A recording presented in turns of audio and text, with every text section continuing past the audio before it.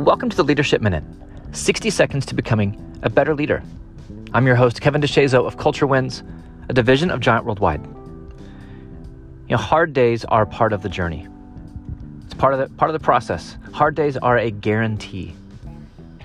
Does that mean you love them? Of course not. Does that mean you look forward to them? Of course not. But you will look back on them with gratitude, because those hard days taught you about yourself. They taught you about your team. They showed you what you are capable of.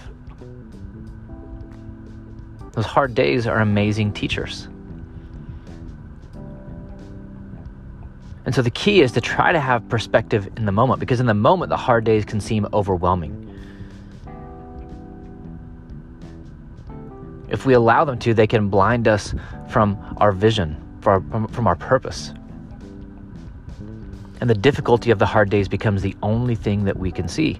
We feel like there's no way out. There's always a way out.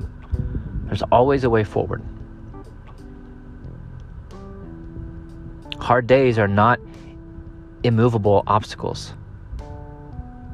They're just walls that you break through on the way to better, on the way to growth. So put hard days in perspective. You've faced hard days before, you'll face hard days again, and you've always gotten through them.